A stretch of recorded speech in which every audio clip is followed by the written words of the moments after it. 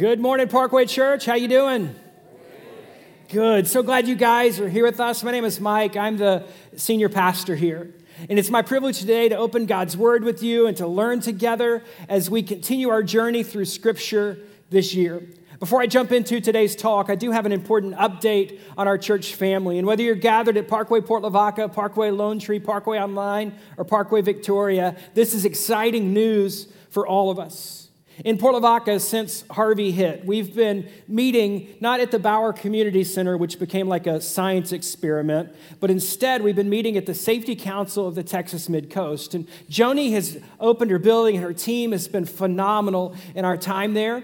But we affectionately call that worship at the DMV, because what we're meeting at is an industrial place where they do training, and we're meeting in their lobby. There's high counters. I mean, right now, if you're in Port Lavaca, we're so glad you're there. But let's just say we could do better, and we hope to do better real soon. We've entered into a partnership with the Grace Chapel in Port Lavaca. And we're going to start meeting at the Grace Chapel on Sundays. And if you're in Port Lavaca, you know where the Grace Chapel is.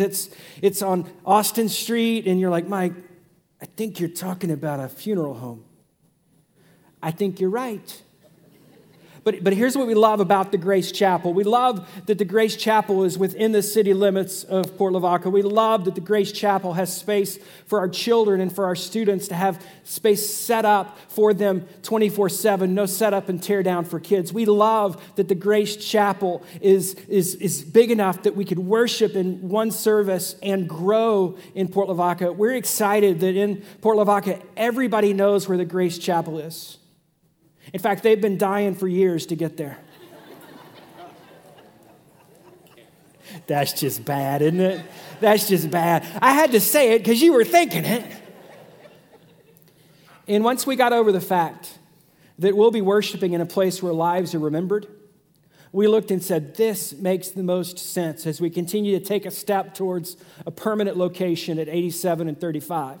This makes the best sense. So in the coming weeks, we've got a couple hurdles to get across with the city. We got a little bit of work to do, but we hope to be announcing our move-in date real soon for Parkway at the Grace Chapel in Port Lavaca. And so we're going to pray because we really do need some doors to open, and we need to get some answers on just a couple of things so that we can move forward quickly. So we're going to pause now, and we're going to pray, and then I'll jump into today's talk.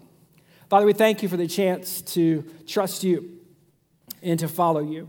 And Lord, I thank you that when the storm hit, you didn't stop working in Port Lavaca, and that you've worked through our church and through other churches to meet the needs of people in that community. And Lord, I thank you that you gave us the Safety Council to meet. And Lord, I pray that you would open the door for us to move to the Grace Chapel on Sundays. Lord, open the door so that we can have a place to worship together and invite folks to, Lord, and help us to be a church that continues to make a difference in that community. And may this move be a part of that. And Lord, I pray that you give us the permissions we need from the city and from others that have an opinion on our use, Lord. Help us to get in and help us to get in quickly, God. And we pray in Jesus' name. Amen. Well, Parkway Port Lavaca, y'all keep praying for our next step into the Grace Chapel because we are truly excited about the difference we can make together in Port Lavaca from that location. So with that, I'm excited now to step into our teaching for this next new series. As you know, this year our plan has been simple. We are teaching through the Bible one chunk of Scripture at a time. We're teaching through the Bible one section, getting to know the major players and the storylines, seeing the theological threads that run throughout the Bible. We started in the book of Genesis. Let's catch up to where we are today. We started in the book of Genesis and said, this is where it all began with God's creation, and then man spoiled it with sin, and yet God shows us yet again as Abraham, and God set apart his people with a loving covenant. And then in the book of Exodus, God's people are in captivity. For 400 years, they cry out to God, and he liberates them. He frees them with a stuttering spokesperson named Moses. And he frees them through miracles like parting of the Red Sea. And then we look at Genesis, Exodus, Leviticus. You know, my joke is Leviticus is where all the good Bible reading plans come to die. Like you start out strong with Genesis and Exodus and God is winning. And then you get to Leviticus and you're like, what's up with all this law? What's up with all these rules? Well, the book of Leviticus is there to remind us that God is holy and we can be too. And God calls us to be holy as he is holy. But that's impossible without his grace and without a sacrifice being made. And we look back as New Testament Christians and say, Jesus is the sacrifice that makes us right with God, the only sacrifice. And we can be holy because God gave his son for us. Genesis, Exodus, Leviticus, Numbers. We see how God was leading his people as they wandered through the wilderness. The book of Numbers has not one but two census where they count God's people and God talks to them about how they can serve him with their hands and how they can follow him as they wander in the wilderness. And then we get to the book of Deuteronomy. And the book of Deuteronomy is a beautiful book. It's the second law where God, again, tells us, here's how you can live in relationship with me. When Jesus says that you should love the Lord your God with all your heart, mind, soul, and strength. That's quoting the book of Deuteronomy. And we learn how we can love God through the book of Deuteronomy. Genesis, Exodus, Leviticus, Numbers, Deuteronomy. What's next, y'all? Joshua, thank you. Somebody's still paying attention. That's good. Thought it might be a really long wait. Somebody text him. Book of Joshua. We step into the promised land. Moses dies and God appoints a new leader, Joshua. And Joshua leads God's people into the promised land. And they begin to conquer the promised land, not by their own might and not by their own power, but by the power of the Lord. And then we see how God's people settle the promised land. And we enter into the book of Judges. And we see through the book of Judges how God has given his people leaders. They are deliverers. Some are strong deliverers like Samson. Some are wise deliverers. Some are godly. Some are not. But God puts judges in place to lead his people, to be his voice, to be his deliverance and power among them. He gives judges. And then we saw the book of Ruth. And the book of Ruth is written in the time of the judges, and it shows how God cares for his people and how God puts his plan in place despite the evil in the world around us. And then now we step into the next section of books. There's about to be a big shift in the Bible. And it's important for us to understand this shift because it's what we're talking about today. We're moving from a period where there were judges, God's appointed people leading, to now there are going to be kings in leadership. So as we look at this series, Kings and Kingdoms, and we study 1 Samuel and 2 Samuel and 1 Kings and 2 Kings, we're going to see a shift in how God deals with his people and how his people deal with him. And there's some very important lessons for us to learn, especially in regard to who's on the throne of our lives. You know, as believers in Jesus Christ, there's only room for one person on the throne of your life, and that's God. And we're going to see today, as we get to know a major player in the Bible named Samuel, that the people of God chose a substitute king instead of following the King of Kings. They chose a substitute king instead of following the perfect king who they had when they were in captivity. The perfect king they had when they were in the wilderness. The perfect king they had when they were conquering land. The perfect king they had with the judges leading. That king being God. But the people of God made a different decision. Made a decision to step out of that into something different. And we're going to learn from it today. So if you brought your Bible, open up with me to 1 Samuel chapter 3. In 1 Samuel chapter 3, we get to know this man named Samuel. And Samuel, his name means heard from God. Literally, that's what his name means. I love that because, Samuel shows up in the room. Hey, heard from God's here. Hey, heard from God's on his way. Hey, heard from God's about to talk. Do you think everybody got quiet when heard from God started to speak? Yes. My name is Michael, which means one who is like God. Why are y'all laughing? I make that clear because I just want you to know that Samuel had a unique role in the people of God's life.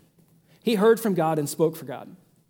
My job as your pastor is to not share what I've heard from God, but to share what God has shown all of us in the Bible. My job as your pastor is to be like Christ, right? But Samuel had a really unique role. And so as you understand that role of prophet and leader and all that he did with God's people, it is a powerful, powerful role. And listen to how God described Samuel as he was growing up. 1 Samuel chapter 3, 19 through 21. The Lord was with Samuel as he grew up, and he let none of Samuel's words fall to the ground. And all of Israel from Dan to Beersheba recognized that Samuel was attested as a prophet of the Lord. The Lord continued to appear at Shiloh, and there he revealed himself to Samuel through his word. So Samuel would serve as a prophet, which is a spokesperson for God in the Old Testament. He would serve as a leader of God's people. He would be their judge, almost like God's representative before them. And listen to how it worked out. 1 Samuel 7, 15 through 17. Samuel continued as Israel's leader all the days of his life. From year to year, he went on circuit from Bethel to Gilgal to Mizpah, judging Israel in all those places, like a county judge might have done in the past with a circuit court, traveling from court to court to court. This is what Samuel did. But he always went back to Ramah, where his home was. There he also held court for Israel, and he built an altar of the Lord there. What I love about Samuel is every time you hear the story of Samuel, it talks about him going and doing something, it always mentions that he goes home. Like, I don't know if he was a homeboy or something, but he would go do his business. He would go judge the people. He would go speak for God, and then he'd head home. You're going to see that. That's Bible humor, which means you don't laugh at it, but I do. That's Bible humor. You're going to see that again and again and again in the story and be like, oh, that is kind of funny. Just not funny right now. So he served God like this all the days of his life. And as he got older, the question became, who's going to lead after Samuel? Because the expectation was God's going to give us a new judge. The expectation was God's going to give us a new prophet, a new spokesperson, a new leader. So how does it play out? Now we turn to 1 Samuel chapter 8, 1 through 3. When Samuel grew old, he appointed his sons as Israel's leaders. The name of his firstborn, I haven't been able to say firstborn all day. It's been firstborn all day. So let's just read that together. When Samuel grew old, he appointed his sons as Israel's leaders. The name of his firstborn was Joel, and the name of his second was Abijah. And they served at Beersheba. But his sons did not follow his ways. They turned aside after dishonest gain and accepted bribes and perverted justice. So what was Samuel's plan for succession? Who would lead Israel next? Well, my sons. But the problem is this: they weren't godly like their dad. They turned away for dishonest gain. They perverted justice. They accepted bribes. They weren't godly like dad. And so trouble would arise in the kingdom. And before I move on to that trouble, let me just comment here. Samuel, by all records, was a godly man. He was faithful in what his job was. He went home after work, so he spent time with the family. He was, by all measures, a good man, a godly man. And yet he had two ungodly kids. And I just remind myself of that in the story of Scripture. I know that kids are responsible for their own decisions, and parents are responsible for raising their kid up in a way that will honor the Lord.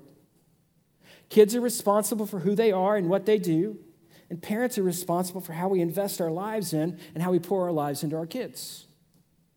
If Samuel could have ungodly kids, do you think you and I could have ungodly kids? Absolutely. And so I just encourage you to be that kind of person that's godly first and trust God with your kids. And trust God with how you're raising your kids and the decisions your kids will make when they're making their own decisions. Trust God. But if you're in a season or in a segment of life right now where you're godly and your kids aren't so much, don't give up on your godliness now, friend. Don't give up on your godliness now. You keep praying, you keep investing, you keep sharing, you keep loving. Because your kid matters to God. And godly parents, maybe, just maybe, that's why God gave you an ungodly kid. So you could pray, and you could love, and they could learn from your devotion now in this moment. Maybe, just maybe, your prayer and your devotion is what they need right now. So let's move forward. So Samuel's kids, they are ungodly. Samuel's kids, they have turned aside after dishonest gain. They've accepted bribes. They perverted justice. Everything they're supposed to be doing, they're not doing. And so what happens next? 1 Samuel 8, 4-5. So all the elders of Israel gathered together and came to Samuel at Ramah. That's his hometown. And you gotta imagine this. All the elders, all the leaders of God's people come together and they travel. And they come to Samuel's hometown. And I'm sure there was a level of excitement with Samuel. Hey, what are you guys doing here? What's up? Hey, good to see you. Didn't know we had a meeting scheduled. Our watch must be out of sync. And here's what they say. They said to him, you are old, and your sons do not follow your ways. Now appoint a king to lead us, such as all the other nations have. Now, how would you like that?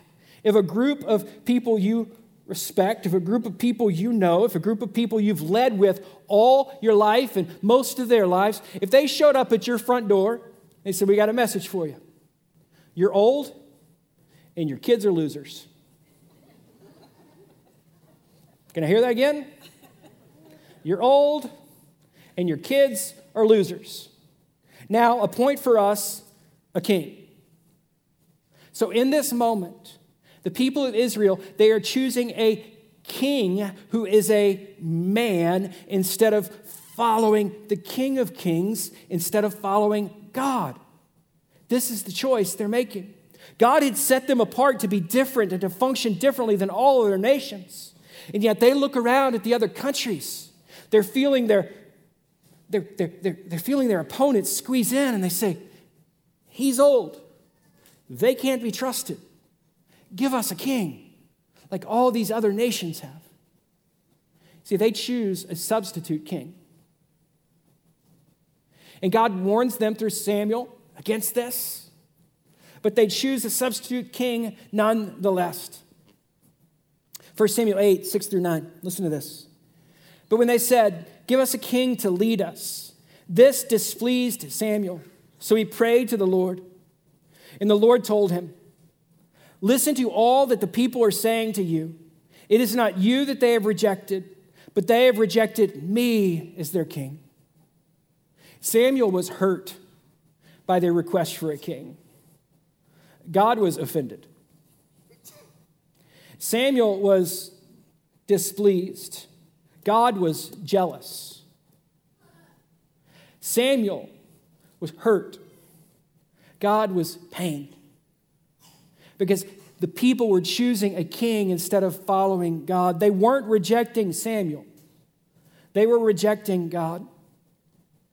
And as we look at who has the throne or the place of leadership in our life, believer in Jesus Christ, can I make it crystal clear here? This is between you and God and no one else. They have rejected me as their king. And God said, there's nothing new for these people. As they have done from the day that I brought them up out of Egypt until this day, forsaking me and serving other gods, so they are doing to you. Now listen to them, but warn them solemnly, and let them know that what the king who will reign over them will claim as his rights.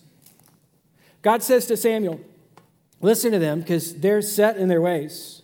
They've done this over and over again. Listen to them, but then solemnly warn them. Tell them what will happen to them because the king who takes leadership will claim them as his. They will no longer be people who are valued. They'll be possessions of a king. They will no longer like the best interest at heart of the people. No. No more will they be led like that. They will be led with the king's best interest at heart. Things are going to change, so warn the people.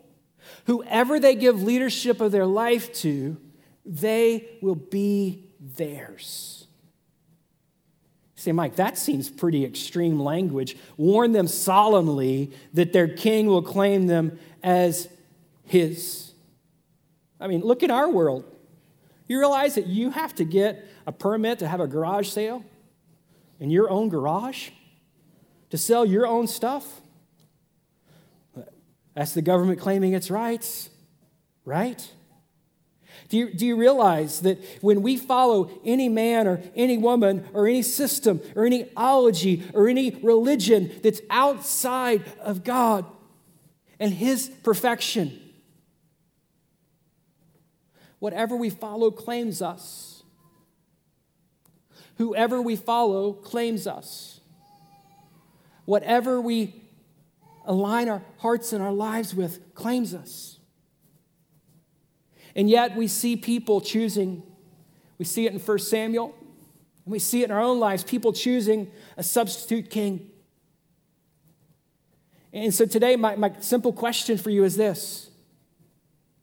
With integrity before God right now, who's the king of your life? Believer in Jesus Christ, with integrity before God, who is your king? Have you settled for a substitute king instead of following the one who rules the kings and the kingdoms?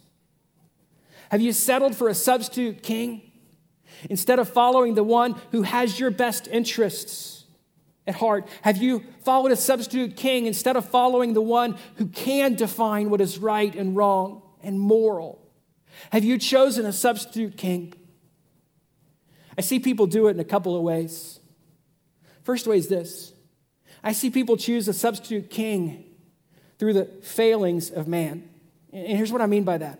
I see people choose themselves as king of their own lives. You put yourself, you put your wants, your needs, your desires on the throne of your life. Who's the king of you? Well, I'm the king of me. Who's in charge of you? Well, I'm in charge of me. Here's the problem with that. You have just become slave to your own failing. You have just become slave to your own sin. And as a believer in Jesus Christ, you've been freed from that sin. As a believer in Jesus Christ, you are no longer slave to sin. But when you put yourself as king or queen or prince or princess or duke or duchess of your own life, you have chosen a substitute for God. And may it be crystal clear from this passage, it is Him and no one else that we've rejected. It is Him and no one else that's jealous for that role in our life. It's Him and no one else. Listen to what Galatians 6:7 says. Do not be deceived. God cannot be mocked. A man reaps what he sows. And the reason Samuel solemnly warned the people, and the reason that I do so as well today, is because if you put yourself as king, you will reap what you sow. That's an agricultural picture. The idea is this, like if I sow corn, I'm not going to reap jalapenos, right? So many of us would never plant corn and expect to eat peppers. But in our life, we do. We sow discord and we expect peace in our relationships. We sow this out of control lifestyle and expect to have self-control in areas that matter. We sow, and then we reap, and we wonder why. Why am I reaping what I'm reaping without ever seeing that I'm sowing the wrong things because I've put myself as the king of my life? The second way that people choose a substitute king is through the fear of man. You can fill in that blank. That's a part of what the Israelites were dealing with, is they looked at Samuel and his age and his kids and fear of their oppressors coming. They were scared. And I see people choose substitute kings all the time out of the fear of man. I realize God's word says that I should do this, but if I do that, I might get fired. Fear of man. I realize that God's word speaks to marriage and the value of marriage and living together, but if I value that, I might lose her. Fear of man. I realize anytime you put the opinion of man above the word of God, you are in a fear of man issue. You have put not yourself on the throne, but you've put whoever that person is on the throne. That person that you're willing to look the other way and reject, not a rule, not a command, not a custom, but instead to reject God himself. That person is on the throne of your life. And I get it. When we put other people on the throne of our life, we experience anxiety and worry, fear, frustration. I get it. In fact, in those seasons, whenever I experience that myself, I've got to ask the hard question. Mike, are you trusting God or are you scared of people? Mike, are you trusting God or are you fearful of the consequences of you truly following him with everything you've got? See, any time that I allow the opinion of someone else to go above the opinion of God expressed in his word, I've allowed my fear of them to win. And now I'm slave to what? I'm slave to fear. Friends, whoever you make king of your life will claim you as his or her rights. So that's why today I invite you to not settle for a substitute king, but instead to drive that stake in the ground one more time, believer in Jesus Christ, where you say, I will not settle for being the king of my life. Jesus is the Lord. I will not settle for allowing anyone else to be my leader. God is in charge of my life. I will fear him and I will serve him only, because he is the only king worth following. When we get this right, we start seeing things change because we start sowing godliness. And when you sow godliness, what do you reap? Godliness. When you sow godliness, what do you reap? Godliness. When we get this right and we put God on the throne and we put others in their proper place, things start working. No longer is fear of man a snare that will trap us, but instead our confidence in God frees us to honor him and to do what's right before him first and foremost. So friends, let it ring through your ear one more time. Why settle for a substitute king when you can follow the one true king? Let's pray together. Father, thank you for the chance to open your word and to share today. God, I pray you'd help us all to choose you as our king. Lord, may we as believers in Jesus Christ make that decision one more time to say, you are in charge, God.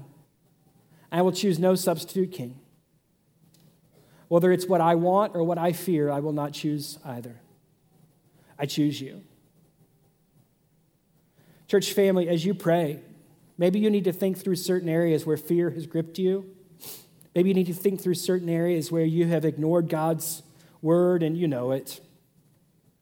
And you need to confess that as sin, repent, commit to follow him as the king of your life. If you've never believed in Jesus, your step isn't to commit. Your step is to believe. The Bible says that Jesus is Savior and Lord, and he died on the cross for us. They buried him in a tomb, and 3 days later, he rose again from the dead. And he invites you to believe and to find life today. There's no other way to God. If today's your day to believe, let's mark it with a prayer you can pray. Jesus, I believe. I believe that I'm a sinner who needs a Savior and that you are the Savior of the world. Thank you for coming for me, for dying in my place and being raised again from the dead. Today, I believe. Thank you for giving me life.